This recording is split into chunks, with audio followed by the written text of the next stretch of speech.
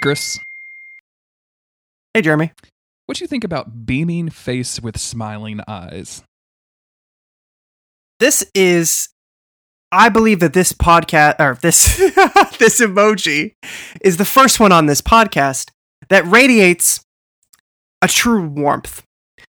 Let me again back that up real quick and say that I'm not going to use this. This is not an emoji that's going to be used by Chris. However, I believe that there is something a little bit more genuine in that second row of teeth that's visible.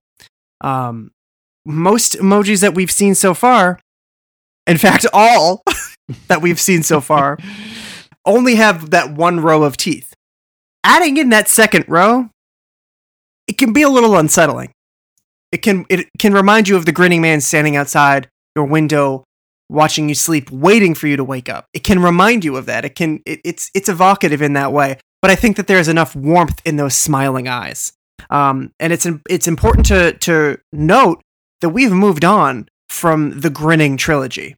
We had grinning face with big eyes, and grinning face with smiling eyes. But now we're on to beaming face with smiling eyes, and I think that that's a big difference. So you said that you felt this emoji radiated an energy, happiness. I hate this emoji. I am going to... Interesting. This is going to be... Not only is it our first non-grinning emoji on the podcast, it's also our first disagreement on the podcast. The second row of teeth are excruciatingly bad. I hate that. Do not enjoy that at all. Something about that wide smile just makes me think that it's a politician trying to get me to vote for him. You know what I'm saying? Now that you say it, am I turning you around? There is something about the gleam on those teeth, and so. But what you just said, I think that's a great example of how our we put emojis in examples. Last episode, we discussed a grinning face with smiling eyes. When you just disagreed with me right there about my opinion on beaming face with smiling eyes, if this was on Twitter, you would have ended that with grinning face with smiling eyes.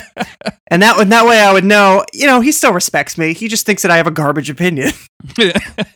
But beaming face with smiling eyes,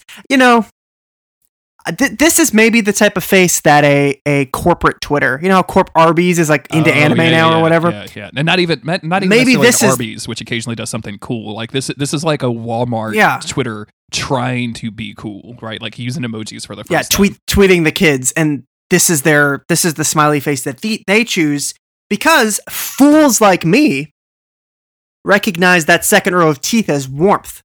But truly studied emoji connoisseurs like yourself, they see the carnivorous connotation of that second row of teeth. I think that the politician, I guess is what you called it. This guy's the politician, and he wants to eat your lunch money.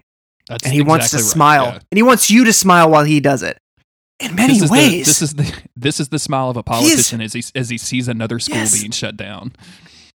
He is in many ways not unlike the grinning face, because the grinning face wants you to see him grinning. That's a good point. I like that. The beaming face wants you to smile while he fucks you. I'm sorry, there's no other way to say it. Yes, this is the beaming face emoji looks in the mirror while he's having sex.